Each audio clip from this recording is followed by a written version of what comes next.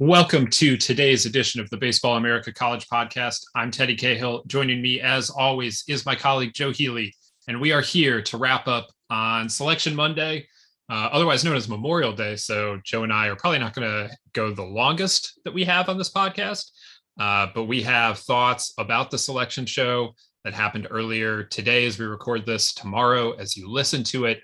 There's a field of 64. That's exciting. The tournament starts on Friday. That's even more exciting.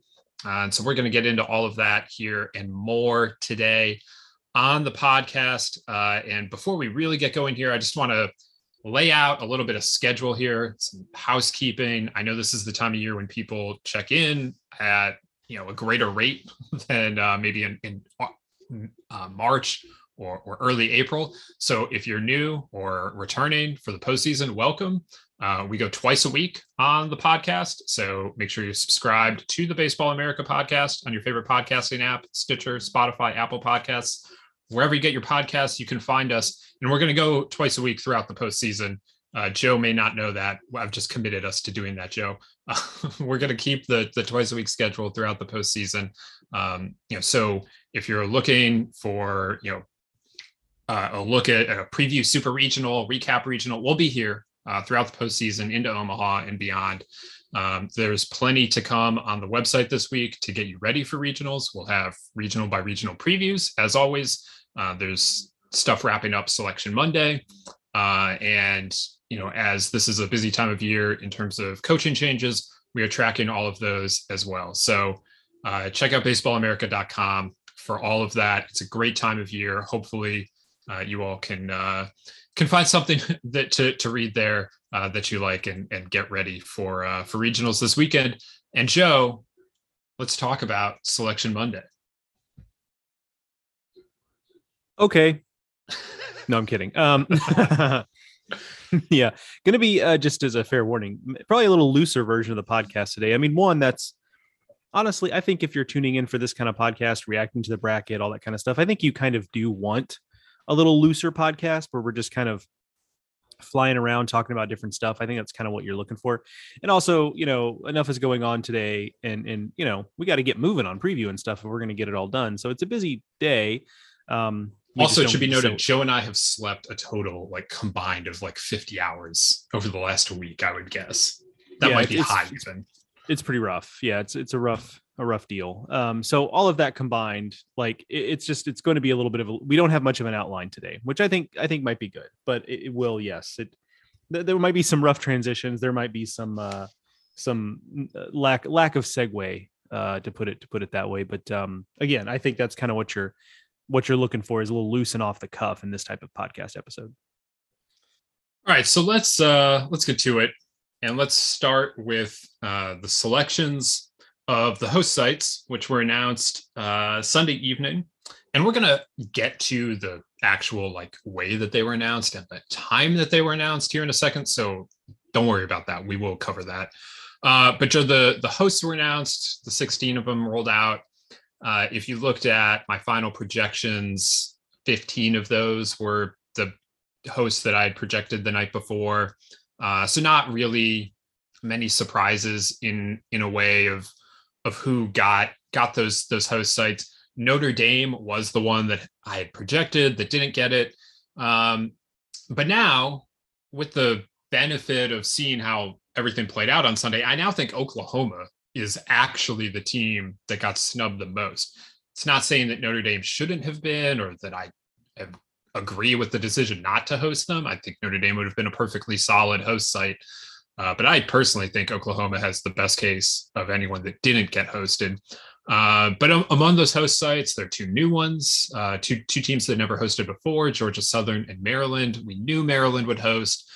Georgia Southern, Joe and I were always skeptical of without them earning a trophy. They never did. They lost in the championship game of the Sun Belt tournament, but ultimately they get to host anyway, thanks to a top 10 RPI.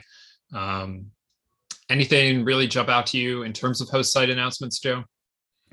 In the moment, not really. I mean, Notre Dame getting left out, I guess, was the big thing, but they had been so up and down this year, just without even really looking at the hard numbers, that did not strike me as shocking, I guess.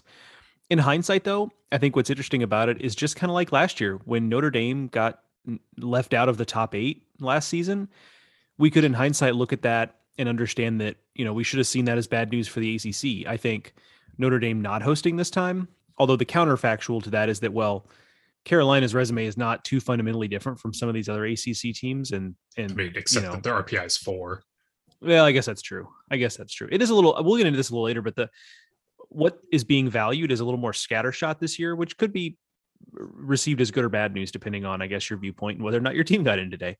But I think in hindsight, looking at Notre Dame getting left out and the fact that Maryland was closer to not hosting than it was to being a top 8, I think we could have maybe read some tea leaves there to understand what was going to happen today.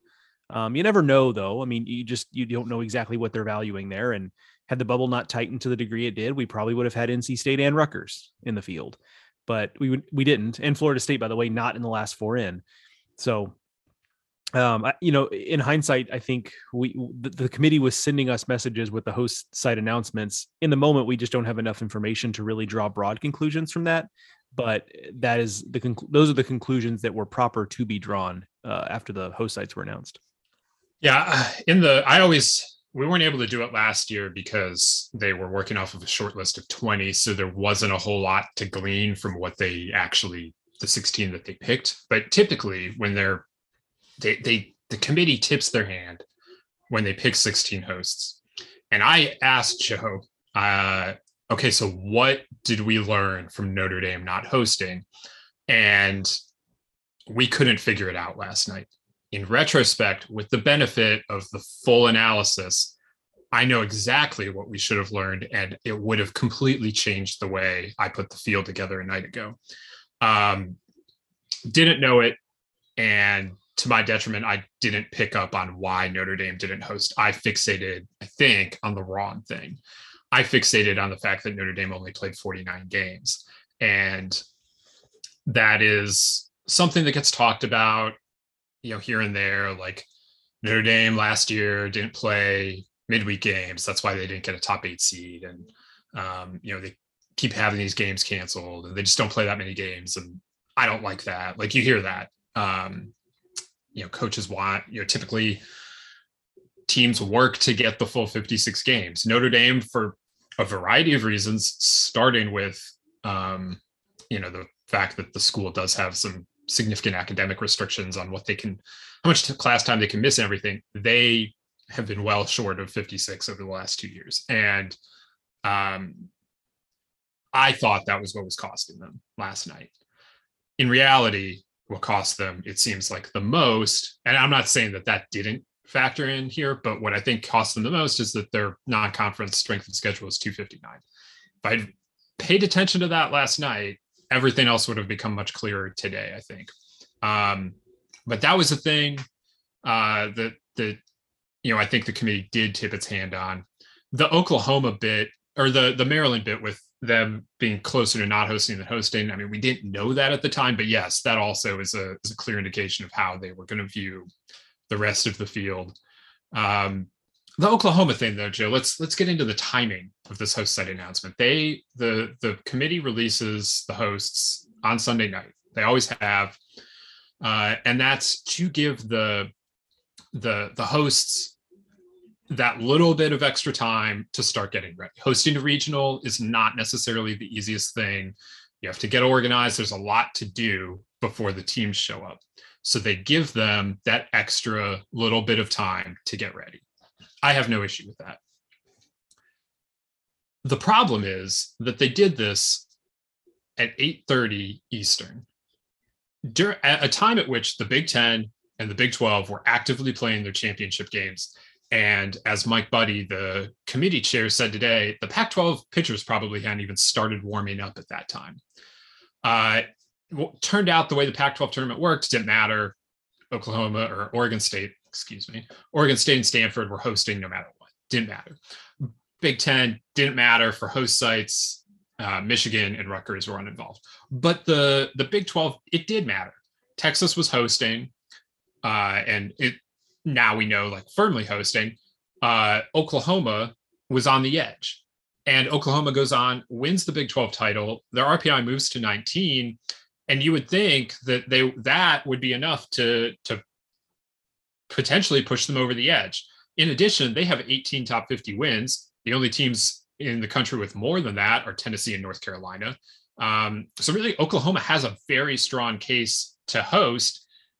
But as it turns out, like, their resume wasn't finished by the time host sites were announced. Now, Mike Buddy did say that the committee really evaluated, like, well, do we have to have a plan? Like, what if Oklahoma wins? What if they win by like 20 runs? Like, what do we do then? And they still decided no to Oklahoma. And I don't really understand how they landed on that decision still. Like, that doesn't make sense to me. Oklahoma, for me, should be hosting. But regardless of whether that was the case or not, the optics of it look terrible. And I just don't understand why the committee put themselves in that position, knowing that the Big 12 was going to start late, knowing that Oklahoma was on the edge. Would it really have been so bad to delay the announcement by 60 to 90 minutes to make sure that they had the full information? I just don't understand why they didn't delay the announcement. Yeah, it just kind of, have you ever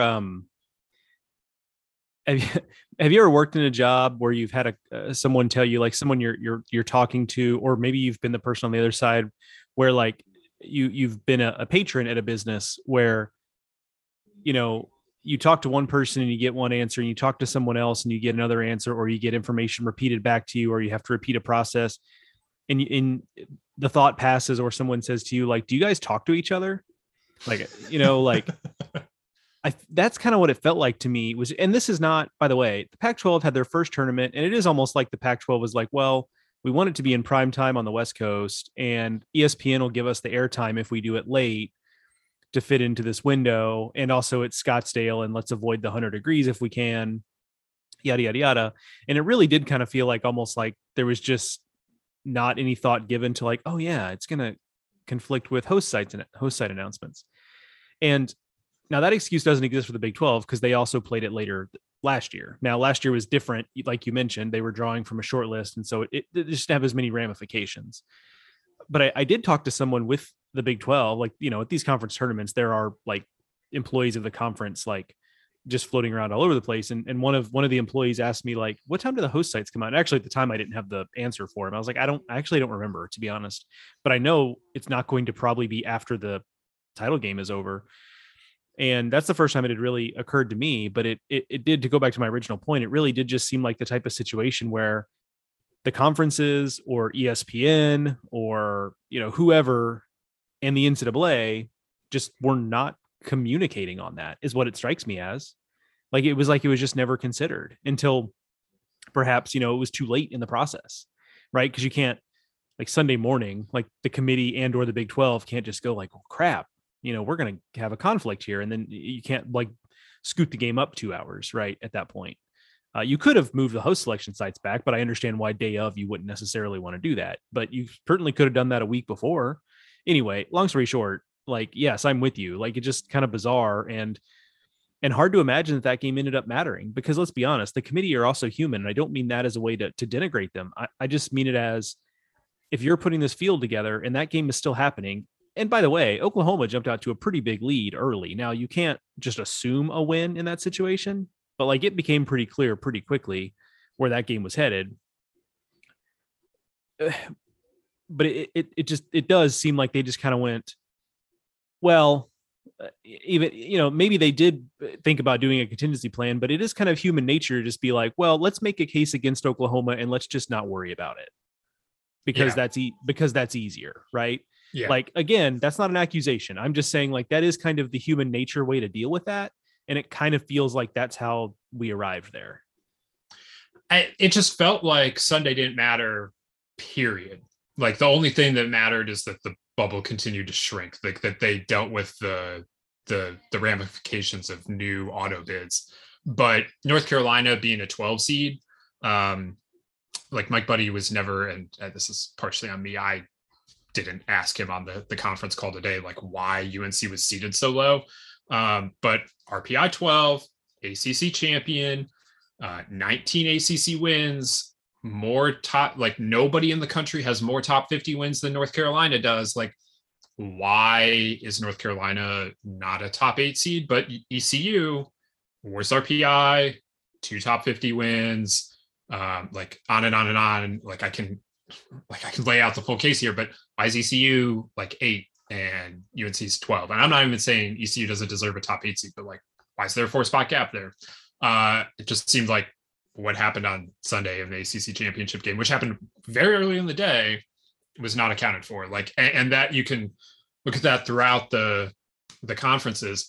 And, in the basketball tournament, you hear, in the men's basketball tournament, you hear John Calipari, the Kentucky coach, complain about, the SEC and the Big Ten played their championship games late in the day. And in basketball, the selection show is on Sunday evening, and the Big Ten, like, historically has like the very last time slot. Whoever wins the Big Ten championship, like, cuts down the nets and then goes to the locker room to watch the selection show. Like that's the chain of events. That's how tight that is. And John Calipari at Kentucky, I've heard multiple times say, like, it just seems like we play it too late. The committee has everything set. And I just couldn't help but thinking about that as some of that stuff played out. And I mean, you look at some of the broader ramifications of Sunday. You have 3 teams that lost conference championship games that have at-large caliber resumes: Rutgers, UTSA, NC State. All of them lost, all of them are out. But it feels like, how did that happen? And some of it is because the bubble tightened. I get it, but some of it also just feels like they didn't care that they were in the conference championship game, that meant nothing to them, which raises questions about what conference tournaments are and aren't. But like that was very striking to me. Yeah, I do. So we're not gonna be able to fix all of that, right? Because to your point, the ACC tournament started at noon Eastern and was over by I actually don't know what time it was over, but it was over in plenty of time. And it was not a game that lasted forever. But I do wonder if we do see like Oklahoma getting left out, right? Like I understand why the Big 12, especially since the Big 12 used to be, and I've told this story before, back in, I was at the Big 12 tournament, this year, but also back in 2019. And the media coverage of the Big 12 tournament now is so much better than it was back then, because back then they were kind of locked into like the regional, at the time, what was called Fox Sports Networks, now Bally. They were locked into that, and they were on all these like Fox College Sports alternate channels and all that stuff. So it's gotten a lot better in that regard. So I understand why their relationship with ESPN in terms of coverage seems to be improving. They want that championship game in a good window. You had Texas OU in this case, so obviously you want that in a window, kind of as a standalone game if you can pull it off. I get it, but I do wonder if it does affect a little bit of change, because it did affect them, and whether or not it actually did, we'll never exactly know, because we can't read minds and we weren't in the room. But the perception is that it did. And that's enough to maybe affect some change. And then the Pac-12, like, I don't know what to tell you. Like, I just that was just so bizarre that it's not just, to Mike Buddy's point, it wasn't just that the Pac-12 started late. It was like 90 minutes after the host sites went out, and it's like 10 Eastern, and then that game kind of dragged. Like it really just, that felt, even though I read from people who were there that it was a pretty good crowd and they were into it and whatnot, it just felt very marginalized. And sometimes conference tournament championship games are, right, in the major conferences, but it did feel extremely marginalized. And so I don't know if there's any change coming for the Pac-12, but I do wonder if we look up at some schedules next year and see a little more leeway, whether it's on the conference side or whether it's on the host announcement side. I just have a hard time imagining we're going to be doing this again this time next year. I mean, for me, the Pac-12 would be best served by starting the tournament a day earlier. They didn't start until Wednesday, just started on Tuesday, run it Tuesday, Wednesday, Thursday, Friday, Saturday, get out of there. The negative to that is that, you're starting a day earlier, so everyone has to have pitching ready a day earlier. But in general, like broadly speaking, this was the first Pac-12 tournament. There are things about holding a tournament that you just can't know until you do them. Do you like them? Do you not like them? So I'm curious to see what the Pac-12 does going from here. And I think obviously looking at the time of the championship game is something that they're going to have to do. It's a nice window to be in, on that Sunday evening, literally nothing was happening in sports last night. Like the NBA finals, I think were done by the time, or the Eastern Conference finals felt like they were done by the time the Pac-12 started. I could be incorrect on that, but like they had that window to themselves, like really to themselves. So there's benefit to that. But what if they had a bubble team playing there? A true bubble team, not a host bubble team, a true bubble team. And the committee then has to, you're counting on them to reconvene at 2 a.m. and have like a thorough, honest discussion, having waited around, it's not ideal. We don't live in an ideal world, obviously, but that's not ideal. And I think I would want to move it to Tuesday, but I do understand the difficulty of starting a tournament on Tuesday. I get that. So I'll be interested to see what the Pac-12 does from here. And I'm just glad that wasn't a bigger issue, because that could have been a real talking point. Yeah, I mean, as it is, it turns out it was like a showcase game, 2 and 3 seeds in the entire tournament. Like, my goodness. Yeah. So Omaha preview. I mean, the one thing they do have in their favor, by the way, is just that, no matter where they play it in the Pac-12 footprint, like they are going to, well, unless they do it in the Pacific Northwest, I guess, but no matter where they go in the Pac-12 footprint, like they're going to have weather on their side, statistics suggest. So like they really could have the leeway to start it on Tuesday and not be too worried about it bleeding over. And so they do have some advantage here, where they can be a little more creative than some other conferences that are just, as we saw last week, like there's just all kinds of worry about weather this time of year, and they don't have as much of that. No, that is very true. Okay, so then we find out today the seeds. I mentioned this briefly. Maryland 15, East Carolina 8. Those two stood out to me. UNC 12 also slightly stood out to me. Anything stand out for you, Joe, among the top 16?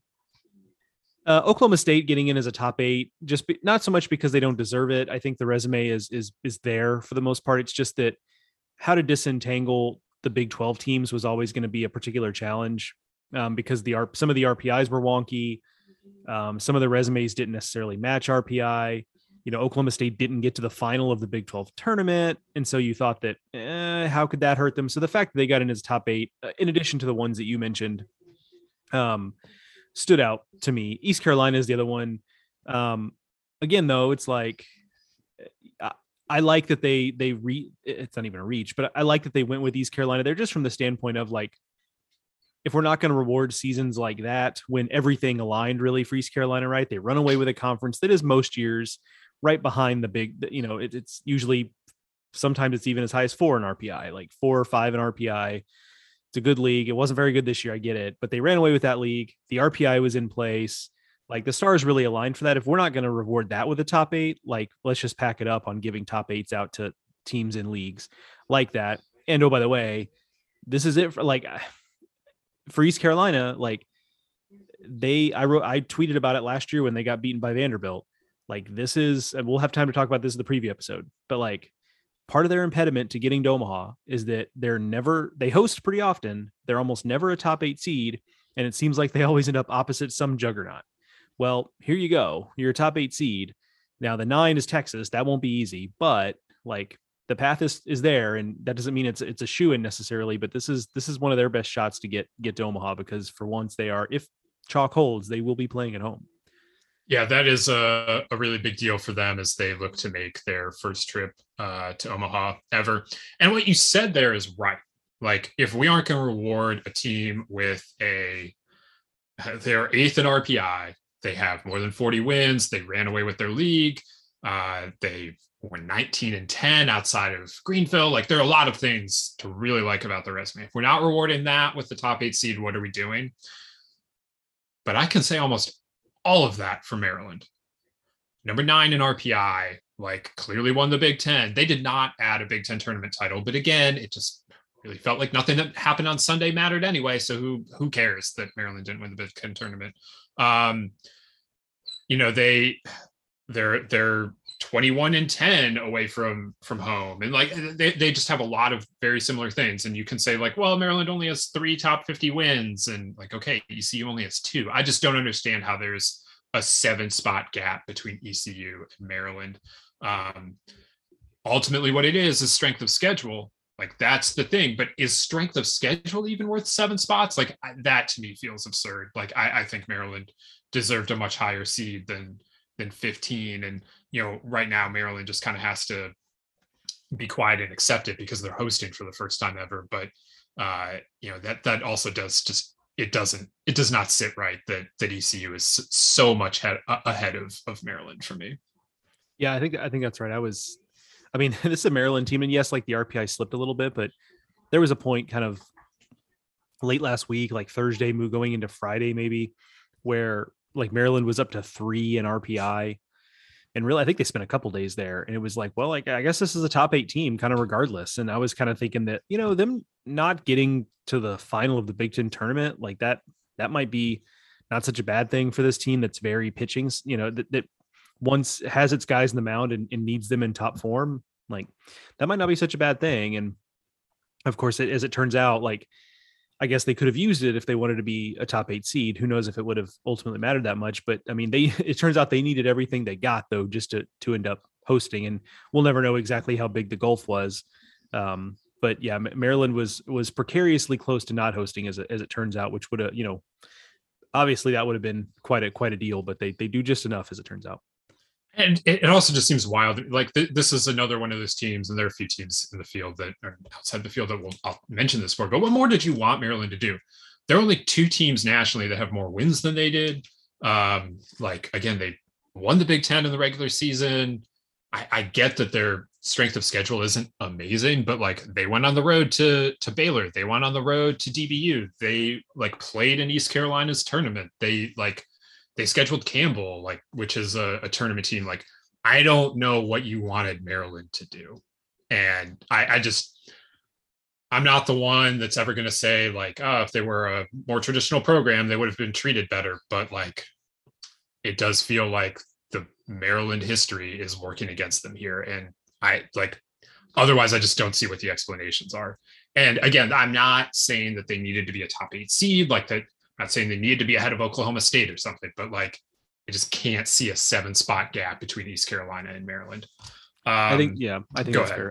I was going to say, I think they got, the regional advisory committees, I always call like the special sauce, that when you don't, as a committee chair, committee member, what have you, and you can't exactly explain why something is, you kind of sprinkle a regional advisory committee on it, and who knows how much that actually matters or doesn't. But I have to imagine that,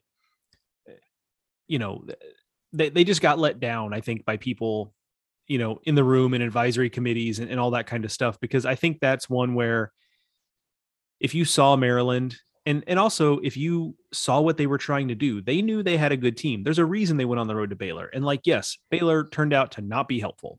Ultimately, I mean, it's a top 100 RPI team. So in RPI, they were at least marginally helpful, but it doesn't do much for your reputation. But, they went on the road to Baylor. They played a Campbell team that I guess came back around, but a Campbell team that wasn't a top 50 wins. They went and played in the LeClaire Classic. They, DBU, whatever. We can go on and on and on. There was an intent there, and I feel like they maybe got let down by people in the room who weren't standing up a little bit for hey, we're really focusing, as it turns out, on this non-conference RPI thing. And yes, theirs is not great.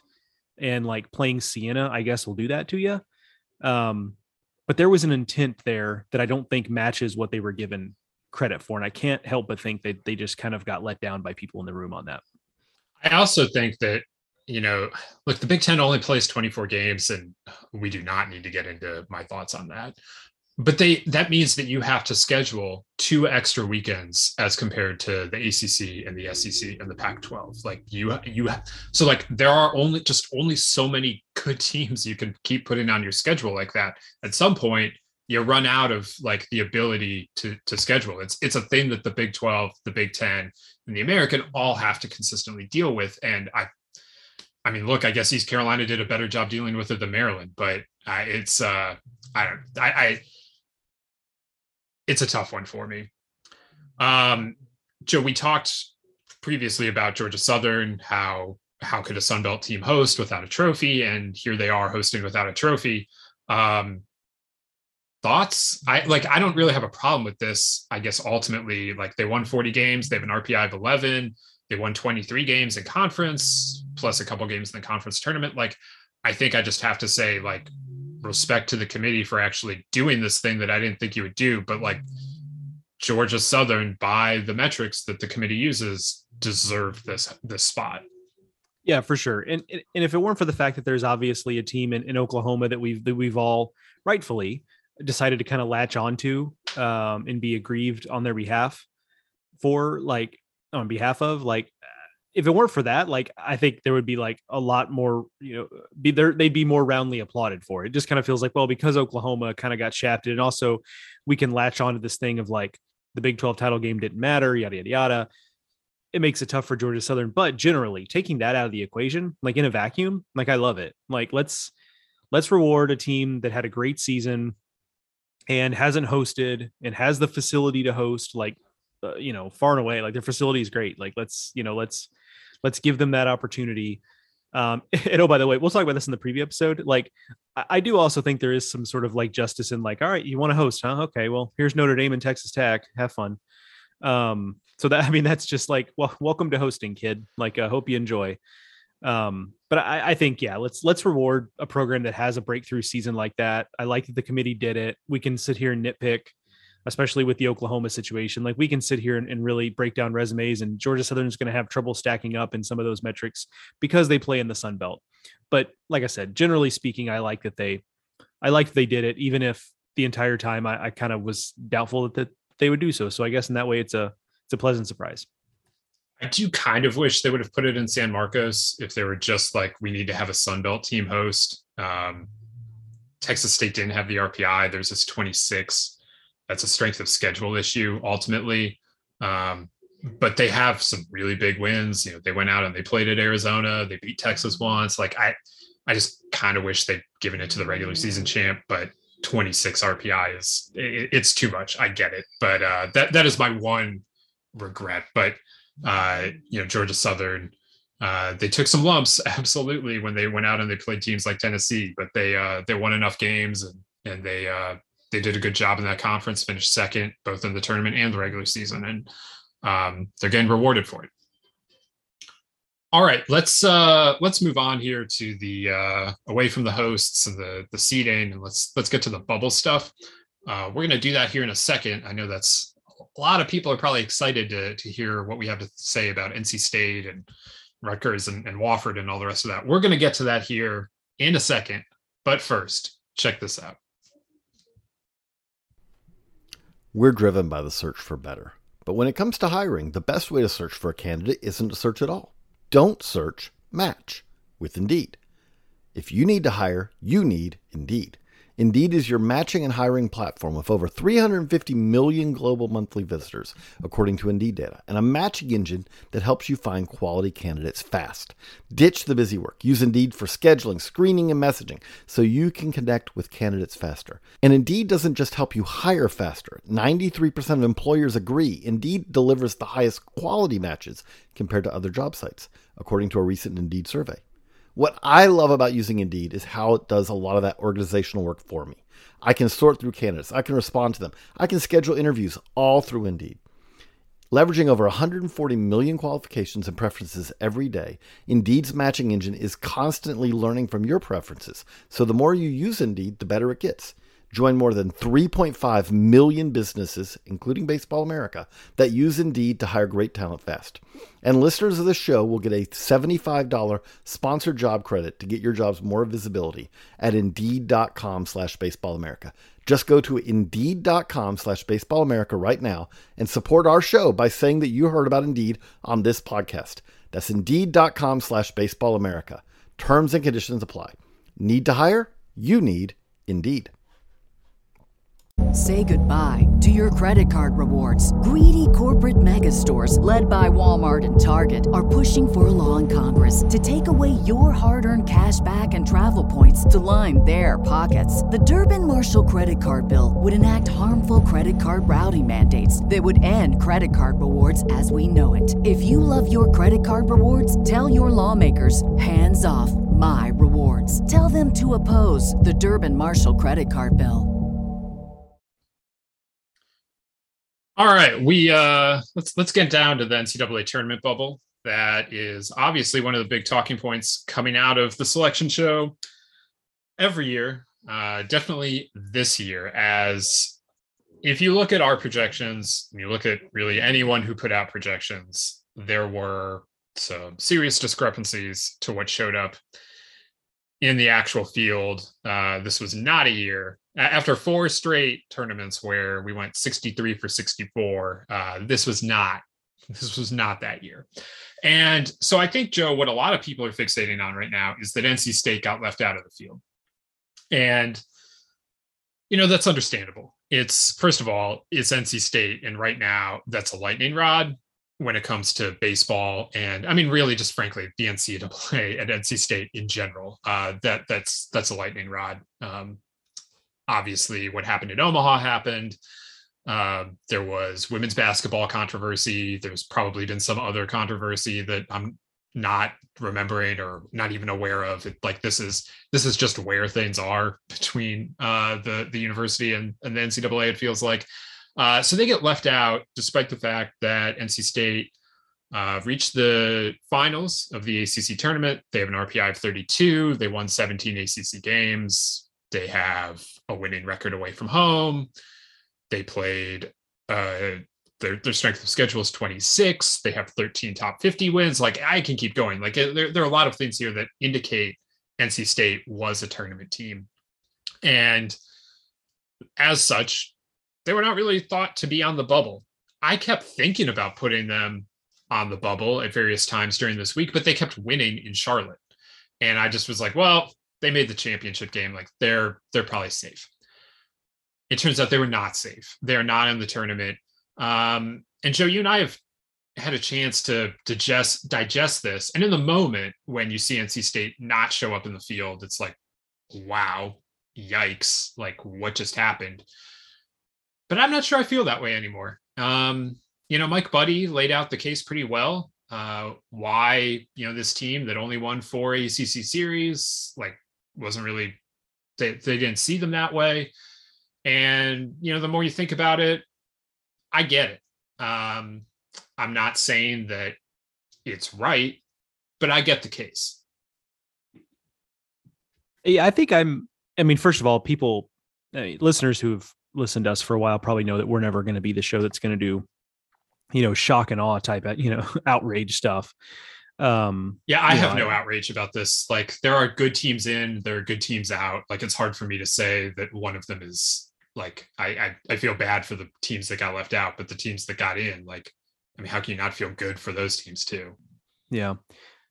Right. Yeah. Well, exactly. Yeah.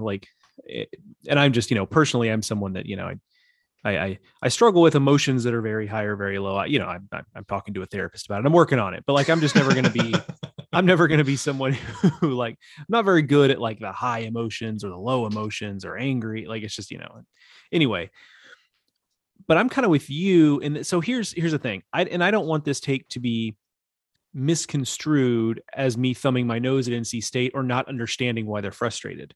Because I actually do understand why they're frustrated, and I'm frustrated on their behalf from the standpoint of throughout the history of college baseball, particularly what we know is the modern history. Let's just draw 10, 12 years or whatever, BB core era, however you want to draw a line. That has been a regional resume. There's a reason we didn't really debate them late in the week. You laid it all out there. Plus they get to the final of a major conference tournament. That has always been a very clean regional at-large resume. However, where I will put some nuance in this discussion and agree with you is that is also, by the way, the type of resume that people complain about when Wofford gets left out. And in this year, it was not an either or, it was a both, as it turned out. But a Wofford gets left out, right? Or I'm trying to, had Texas State take on a couple more losses, right, and gets left out, or Rutgers gets left out again. Grand Canyon. Right, exactly. Yeah, let's use Grand Canyon. Exactly. Yes. So that's the resume we complain about, because a lot of the positives of NC State's resume happen simply because they play in the ACC, right? But they lost majority of their ACC series. They lost 7 series total. And yeah, they have a bunch of top 50 wins, but I bet if we really look through them, it would just be a lot of winning a game in a series they lost in the ACC play. And sure, again, let me reiterate, I understand why that's frustrating. That's an at-large resume 99 times out of 100 in every other year in college baseball. But it also is the type of resume that everyone looks around and goes like, gosh, I wish they'd give it to the mid-major that had a breakout year in college baseball, or to in this case, a 44 win Rutgers team or whatever. Like, we complain about that resume, but we just kind of accept it as an at-large resume. So this year, it actually is the resume that gets snubbed, but we're so conditioned to that being a resume that gets in, it kind of stoked some outrage and some frustration, when in some ways, this is, I think, what a lot of people have been asking for in past years. Let's not just put in a mediocre major conference resume because they exist in a major conference. Let's reach for teams that had outstanding seasons that maybe don't have the RPI, maybe don't have the top 50 wins, but have these other things that suggest this was actually the team that should be rewarded with a spot in the field of 64. So part of the reason why NC State is out, part of the reason why almost any of the teams that are out is that their non-conference strength of schedule is 181. That's something that you heard Mike Buddy reference a lot today. It's non-conference strength of schedule. And Mark Etheridge had a comment, I think it was on Twitter, that the committee sure seemed like they spun a wheel and they landed on non-conference strength of schedule this year. Like, that was going to be the thing that was going to, be the talking point. And I thought it was a good comment. Like, first of all, like, you heard it all the time, but it just feels like every year there's something that the committee kind of fixates on. And I don't know how fair it is to the committee that we look at it and say, like, why are you so fixated on that? Like, why retroactively can I like go back through and like understand all your decisions through this one prism? Like, it can't possibly be that simple, can it? Like, there must be other things that go into it, because, one year it's, oh, well, you can't get in if you have a losing record in your conference. Like, we're not going to do that. There's only one team in the field with a losing record in the conference. Like, that was 2016 or 17. Then there was, last year, it didn't really get hammered home because Jeff Altier wasn't the best communicator of their decisions, but it sure seemed like it was a strength of schedule overall is what carried the day. And, other years it might be top 50 wins or top 25 wins or, road record, whatever. This year, it was non-conference strength of schedule. I don't really remember that ever coming up before. That's not to say they don't talk about it in the room, but I don't remember it being provided as an explanation. But at the same time, like, I don't really have a problem with it. If that were to be going forward, be a standard, like, why don't you play somebody non-conference? Like, I don't really have a problem with that. You look at what NC State did non-conference this year in terms of weekends. Evansville turned out to be better than I would have thought on opening weekend. I remember thinking, like, okay, great, they scored a bunch of runs. It was Evansville, like, call me in a week. Then they played Quinnipiac, which won 15 games. They played Northeastern, which is, a team that's a regional caliber team most years, and they made it to the CAA tournament finals, but this was not a vintage Northeastern team. Those are their non-conference series. Oh, and Radford, which 15 wins again. Those are non-conference series. They did some things in terms of midweek, like they had 2 midweek games against ECU, but they didn't play a whole bunch of like really tough midweek games. Partially, like, Coastal and Campbell were canceled. That obviously did not help them ultimately. But, if that's going to be your schedule,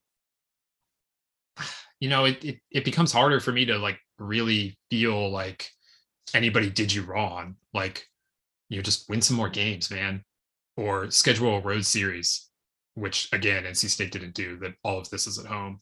I don't know. Like, that's kind of where I'm landing on it. And it's just really hard for me to feel bad for any major conference team, because ultimately you had the opportunities. You had the opportunities to win the games and you didn't win them. And, like I said, NC State is a good team. You're absolutely right, Joe. That's a regional resume every single year, except for this year, apparently. But again, like, I don't know, just win a couple more games and we aren't talking about it. Yeah, 100%. And, I'm with you in that. Look, if they want to make non-conference strength of schedule something that really they hammer home year after year, like if we're going to fixate on one thing, like outside of obviously RPI, like I'm good with that one, because you do have some modicum of control over it, right? Like Rutgers cannot control that the Big Ten wasn't good this year, and that, uneven scheduling. And I don't even know if they really got hosed by that this year, but the Big Ten, that is often the case. So they don't have any control over They that. played the three other best teams. They played Iowa, Michigan, and Maryland. Yeah, fair enough. But, non-conference scheduling to some degree, and I get it's hard, right? Like it's not an easy thing to do. You hear this, I think, more so in the basketball tournament than you do here with mid-majors in basketball, kind of saying like, we're trying to schedule, like you hear this with like St. Mary's, for example, like we're trying to schedule tough games, and like nobody will take us up on it but one of the advantages baseball has, there's 56 games in theory, plus conference tournaments baked into this thing. So any one loss is not going to hurt you. So there really is like an incentive to actually go challenge yourself a little bit scheduling wise, because even getting swept in a series, as we learned like time and time again, like there are tons of teams that just have really confounding sweeps on their resume, and it's fine. So I like making it something that you actually have a little bit of control over versus something that you just don't. I largely, I've said this before, and I don't know if you agree, Teddy. I really don't, because we really haven't gotten into it too much, but I guess I've never really agreed with the take that we should make some goalposts and just keep them there. Now, I don't like all the time some of the like wonky justifications in hindsight. Like it feels like I'm picking on St. John's, but the year that they pointed to St. John's and said, well, 40 wins. I mean, that one, I really don't want that to be a metric, because like then you're disincentivizing difficult scheduling. But I'm okay with it not just being goalposts that you're shooting for every year. And again, I understand there are jobs on the line here with coaches, and so they want the goalpost. They want to understand what they're shooting for every year. I'm okay with that not being the case, but even I will admit that, having at least a little bit better understanding of like kind of roughly what is valuable here, I think would be welcomed. But what I don't want it to be is just some sort of formula that savvy scheduling coaches can just figure out year after year. I would agree that the broad strokes with that, I agree with. I would love to see a little more clarity on what they're looking for year in and year out. I mean, here's the thing. Ole Miss and Mississippi State play every year midweek for the Governor's Cup. You cannot get a straight answer. The NCAA knows the answer, but you can't get a straight answer about whether that game is counted on as an official SEC game, like as a conference win or loss, as a conference game for those schools or not. The way it's written, like the way the manual is written, you can interpret it whatever way you want to interpret it. And like I'm confident that like their team sheets are proper, that they're reflected properly in Indianapolis as they're putting this thing together. But like that's the level of that's the lack of clarity that we're dealing with here from the outside. The coaches don't know, and that's a problem. So a little more clarity would be good. I'm fine that it's a little malleable, that in a given year they might look at it and say like, because the committee changes. This is the whole point of having a committee. If you're just going to have strict definitions, we don't need a committee. But we have to find a way to judge these different conferences that play different schedules, different amount of conference games, all the rest of it. So you got to have some ability for the committee to look at it themselves and bring some amount of the eye test. Because I don't think we'd be thrilled, to your point, Joe, if it was just metrics, if it was just this is what the metrics say and a savvy coach can game the system. I don't think we'd be thrilled with those results either. So I prefer what we have, it is imperfect. It leads to imperfect days like this. But I mean, again, like the teams that are getting left out, the one that I would pound on the table and say, like, how did this should not happen, is a team that I projected to miss the field. I mean, it's Wofford. That team won 42 games. It won its regular season championship. Its RPI is 35. I mean, it's scheduled decently. It has a non-conference schedule of 90. Like, they went out and they played at DBU. I don't know what you want Wofford to do. I genuinely don't know what more you're asking of Wofford, other than to, not get upset in their conference tournament. But what more were the Terriers supposed to do to get into the postseason? That's a problem for me. That's a problem much greater than, these major conference teams that aren't getting in. Because top 35 in RPI, 42 wins. Like, what do you want from them? Yeah, that's tough and they have to feel like they really, I mean, first of all, we've talked about it before. We agree that East Carolina is the best program never to have been to Omaha. I think you and I actually broke it down on like a pandemic episode one time, the best program to not make a super, but I can't remember what we landed on there.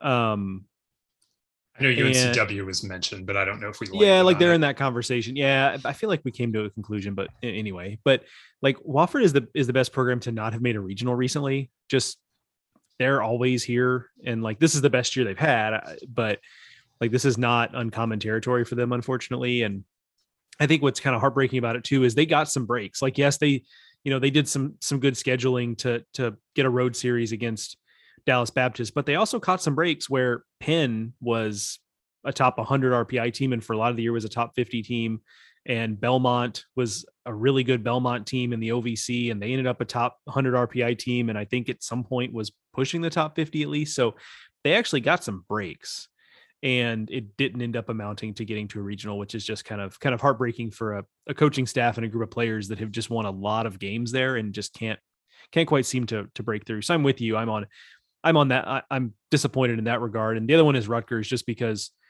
it's clear that program is moving in the right direction. I don't think this is kind of a one and done situation for Rutgers, but anytime you have that kind of big breakthrough season, that's like undeniable, right? Like no one can deny. We can sit here all day and nitpick the Big Ten not being particularly good, yada, yada, yada, but no one can deny this was a breakout year for Rutgers. And to not be able to kind of celebrate that with a postseason appearance is just tough. Because that's also a resume, by the way, that tends to get in. Like, it's a top 45 RPI, which you don't even always have to have that in the Big Ten, but it's a top 45 RPI with, 44 wins and that's second place, both in the tournament and the regular season, right? Good regular season record. Yeah. All that is a pretty standard Big Ten at-large resume. And so, the bubble tightened and it happened what happened, but that is pretty much a standard resume there. And to not be able to celebrate that season for Rutgers is pretty heartbreaking. The case against Rutgers actually is somewhat compelling to me. I'm not going to say that Rutgers like absolutely deserved to miss the tournament, but they lost series to Michigan, Maryland, and Iowa. I believe those were 1, 3, and 4, or 1, 3, and 5, maybe in terms of seeding in the Big Ten tournament. So that's not a good look in your conference. That like they basically swept every other series. They lost those 3. They lost a series to Nebraska Omaha, which didn't help them any. And they really played nobody non-conference wise. There's one game against Coastal. They're in the tournament. There's one game against VCU. They're in the tournament because they won the A10, and that's just about it. And I'm not going to sit here and criticize the way Rutgers scheduled. They also played Hofstra in the tournament and they won that game. I'm not going to sit here and criticize the way Rutgers scheduled. Like on some level, you just have to schedule wins if you're trying to have a breakthrough season. Like that's part of it, is learning how to win. But yeah, I mean, you would just expect that a top 45 RPI and second place in the Big Ten gets you in. Again, though, like, just win a few more games and this isn't an issue. Like you're on the bubble for a reason. And that is kind of the eternal truth of the NCAA tournament bubble. And yeah, this tournament bubble is tighter than most, but they're bubble teams for a reason. And that's harsh. I know that's harsh on a day when the feeling is very raw, but that is also a little bit of the reality, especially for the major conference teams. Right. The other thing is, well, maybe you were transitioning here, but like the idea that UTSA wasn't even really on the board and Old Dominion just missed. I mean, UTSA was mentioned, like Mike Buddy mentioned 5 teams on the conference call. Like they only put up the official 4, but he did mention UTSA. It seems like they were the 5th team out. Yeah. Okay. Fair enough. So they basically, I mean, if nothing else, that makes me feel good that like our evaluation of CUSA, where it's like, I don't know how you take one of these teams and not the other, was basically true. The bubble just moved so much where it ended up being neither. But those are really good seasons. It kind of, I think you classify that as a breakthrough for UTSA, and it just didn't happen. So those are tough. I mean, I've been following college baseball a long, long time, and I've been writing about it for a while, but I've really just been a close consumer of college baseball for much longer than that. And I don't remember a year when the bubble moved as much as it did this year. I'm sure there's another example, but I mean, the teams we're talking about here, Wofford and UTSA and Rutgers, like for the most part, are teams until Saturday at least, and maybe not even until yesterday, were not teams we were even. I mean, you and I have Slack discussions that time of year, like every night, basically comparing resumes. And we had stopped talking about basically all of those teams until, like I said, maybe Saturday, but really just yesterday. One more on the bubble here that I think it's worth talking about, Joe, is Ole Miss. That was a surprise for a lot of people. If you look at my final projection, I didn't have Ole Miss in, but in my head, and Joe can certainly back me up on this, like I've said it to plenty of people, like I'm not going to put him in the field. I don't have the guts to do that, but I'm not going to be surprised to see him there. And what do you know? Ole Miss is in. It's a very typical bubble resume. Like the question was asked, I believe, on ESPN, even of Ole Miss versus NC State, and Mike Buddy laid out a case that was somewhat compelling for Ole Miss over NC State. And I don't know, it's just kind of another typical power conference bubble, and they happen to pick Ole Miss versus NC State. But I do understand how you would look at that and say 14 and 17 in the SEC versus 17 and 16 in the ACC. What are we even doing here? Like, why are we talking about this?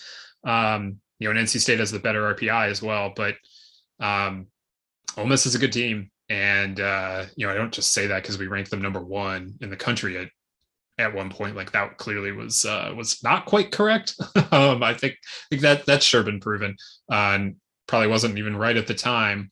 We also know now, but it's still they have. I mean, they swept LSU like 2 weeks ago. Like they have the ability to absolutely go out, make some noise. They closed pretty well. I'm not going to sit here and make a strong case for Ole Miss. I'm just not surprised that the committee included the Rebs. Yeah, I think it probably also helped them, and we don't know this, but my hunch is that it also was helpful that there were a couple usurpers in the SEC with Alabama and Kentucky, but neither of those teams made the final. Because one more win there, and maybe you're really starting to have to break down, like, okay, is one of those SEC teams better than Ole Miss here, like in a real way?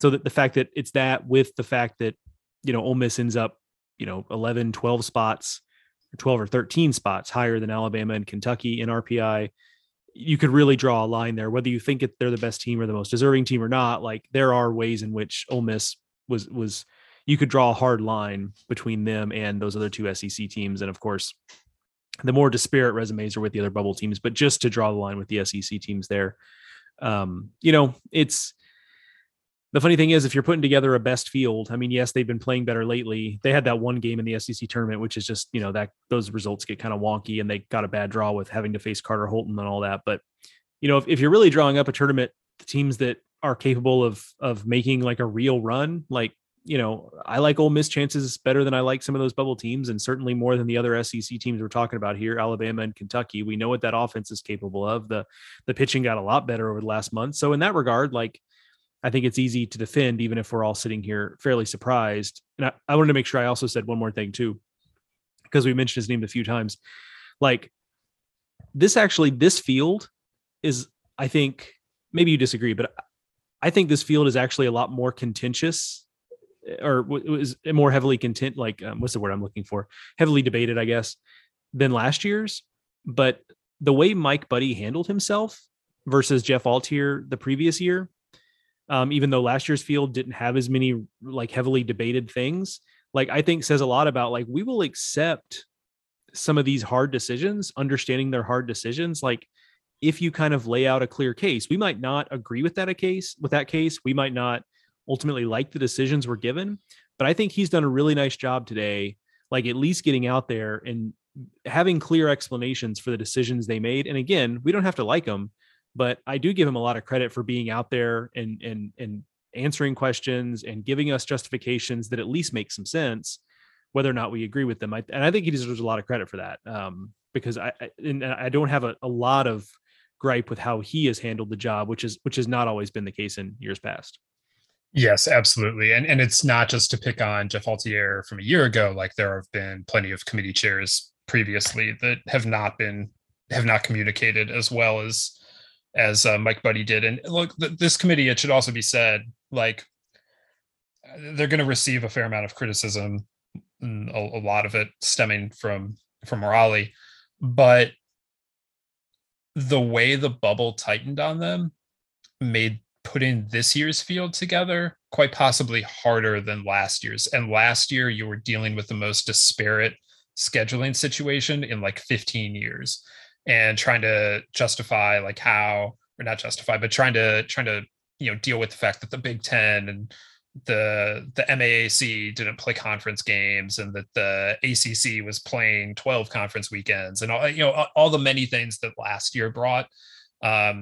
And I got a lot madder last year about some of the stuff. I don't even think that was explanation based. It was just like, how can you not see the flaws in RPI this year? Like, why are we not addressing that better? This year they made some decisions, and they're decisions that, like, I don't even necessarily agree with or disagree with a ton of them. Like, just because my projections look terrible now, like, I always say, like, if you wonder why my projections look the way they do, just look at RPI. Like, I just spend a lot of time assuming the committee is going to do things the lazy way that they've done them before, and just, run off RPI. They didn't do that this year, and so my projections are bad. But in some ways, like, you got to applaud the committee for that. Like, they're doing something different. And, like, again, I find the excessive use of RPI to generally be a lazy thing. They did not take that way out this year. And, it's all a little too fresh for me to think, like, is this good? Is this bad? Is this indifferent? I don't know, but it's different. And that meant that I missed more than I'd like to, but, I understand why it happened. And, this is the field we have. We just have to, we now live this for the next month, and it'll be a great tournament, I'm sure. Yeah, no doubt. I mean, you and I will preview, that later this week we'll preview it, and we'll have a fun time, and it'll be awesome. And, like, that's, ultimately we kind of give ourselves a day to digest this and talk about it and whatnot. But, I think it's important. Like, if you're an NC State fan, like, be mad, like, go for it. Like, and that sounds like I'm making a joke, but I'm really not. Like, be mad. You wanted your team to be in. You had a typical at-large resume case. You didn't get in. Like, be mad. If you're Rutgers, you had a breakthrough season, be mad. But I think generally we have to uncouple the idea of, whether something happened is kind of good or bad from the sport from having nitpicks with the field, I guess, because if that makes sense, because I'm with you in that, look, going away from RPI as a crutch, I think, is a great thing for the college baseball field being put together. Because, to your point, too often it is seemingly used as a crutch. It is used as a tiebreaker. It is used as an organizing tool. It just feels like they line up the top RPI teams, and then, like, they kind of go through and, like, pick a couple out and insert a couple others, and then we're kind of, like, done. So the fact that they actually reached for some other stuff here, again, if you're an NC State fan, Rutgers fan, Wofford fan, whatever, like, you're mad, and I get it. But I think big picture, like, I'm with you, like, let's take some time to really kind of digest this. But my gut reaction is that, look, if this lasts, and there's no guarantee, right? Like, next year, there might not be a team outside the top 47 in RPI that gets an at-large bid. Like, we've definitely had years like that. That might be the case next year, but I'm willing to at least hold out a little bit of hope that this is maybe a little bit of a turning of the tide for what the field looks like when it's all said and done. I think that is a great way to look at it. And I'm going to get us out of here on one nice nugget that I find from this field. on this Memorial Day is the first time ever that two service academies are going to be in the NCAA tournament in the same year. Air Force is in the field for the first time since the 60s. They actually had a really nice run in the 60s. All of their appearances until this year were in the 60s. And Army is back in for the fourth straight year, whatever it is. Roughly a millionth time in a row. Yeah, the Patriot League dynasty continues. So that's fun that, first of all, we talked with Jim Foster, the Army coach, on the podcast in the offseason. It's a good episode if you want to dive back into that. But this Air Force team is a legit team. Paul Skeens is an awesome player to watch. They have the Mountain West Player of the Year in addition to Paul Skeens. And like this Air Force team, they could go there and make some noise in Austin. So I'm glad to see them included. Yeah, they also played in Austin earlier this year and won a game. And yeah, they went 1-1 in the midweek. Just generally gave the Longhorns all they could handle at a time, mind you, when like that might have been like the nadir of the Longhorn season. But they're not going to be intimidated by it. And the way that team plays, and we've had Coach Kaz in the podcast too, the way that team plays is not to be like awed by a certain situation, but being in regional is a little different. And these are human beings we're talking about, but they're certainly not going to go into that environment and be anything but ready to play. And yeah, especially, I mean, if the wind is blowing out in Austin, like that's a tricky matchup there with like Skeens on the mound and Air Force's offense, which really looks to do damage with every swing. That could be tricky there for sure. It also notably, and maybe we'll get to this, maybe we won't, I don't know, but I imagine that's going to force Texas to throw Pete Hansen on Friday, and that is not optimal for Texas. No. I mean, yeah, that's a classic. We'll have plenty of time for this in the preview episode because it's one of my favorite little games to play is like, who's going to be brave and start their number 2, to start off a regional and who's going to do the understandable, but also like, I think sometimes short-sighted thing of just defaulting to starting their ace. And there are 4 seeds where you definitely do need to do that and should do that, but not all of them. And there are some times where I think coaches just kind of automate to throwing their number 1 guy because it's the whole like take it one game at a time thing. But it's just one of my favorite games we play every year. Alrighty. Also, somebody on Twitter replied. I very sarcastically tweeted, "Does anyone know if TCU and Texas A&M have played any significant postseason games against each other before? Because they're in the same regional in College Station." Another one of the fun storylines of this field. And now 6 hours later, somebody very helpfully, like I'm not like give a very earnest reply. It's not what I was looking for, but thank you everyone who earnestly replies to my most sarcastic tweets with the most helpful information. I am saying that as like that might sound sarcastic again, but I do mean that earnestly. Like if you miss the sarcasm and give like a very helpful, earnest reply, like I appreciate you. There's also no word on whether or not those two programs have any sort of like link between each other or anything like that, like coaching histories or things of that nature. No word on that yet. Gotta fully investigate. We'll be back here on Thursday with an answer for you as we break down the College Station regional and every other regional. Look at that transition, Joe. Make sure you are subscribed to the Baseball America podcast on your favorite podcasting app. Stitcher, Spotify, Apple Podcasts, wherever you get your podcasts, hit the follow, subscribe button. We will be back here on Thursday. We'll continue coming at you twice a week throughout the postseason here. You can follow us on Twitter. I'm at Ted Cahill. Joe is at Joe Healy BA. And Baseball America is where you can read all the work as we start cranking out those regional previews this week. And if you're interested in looking more into the field and our analysis thereof, how the committee did, plenty to read on that as well. All right.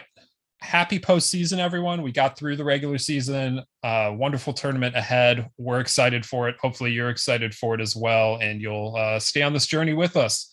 So we'll talk to you on Thursday. For Joe, I'm Teddy. Thanks for listening.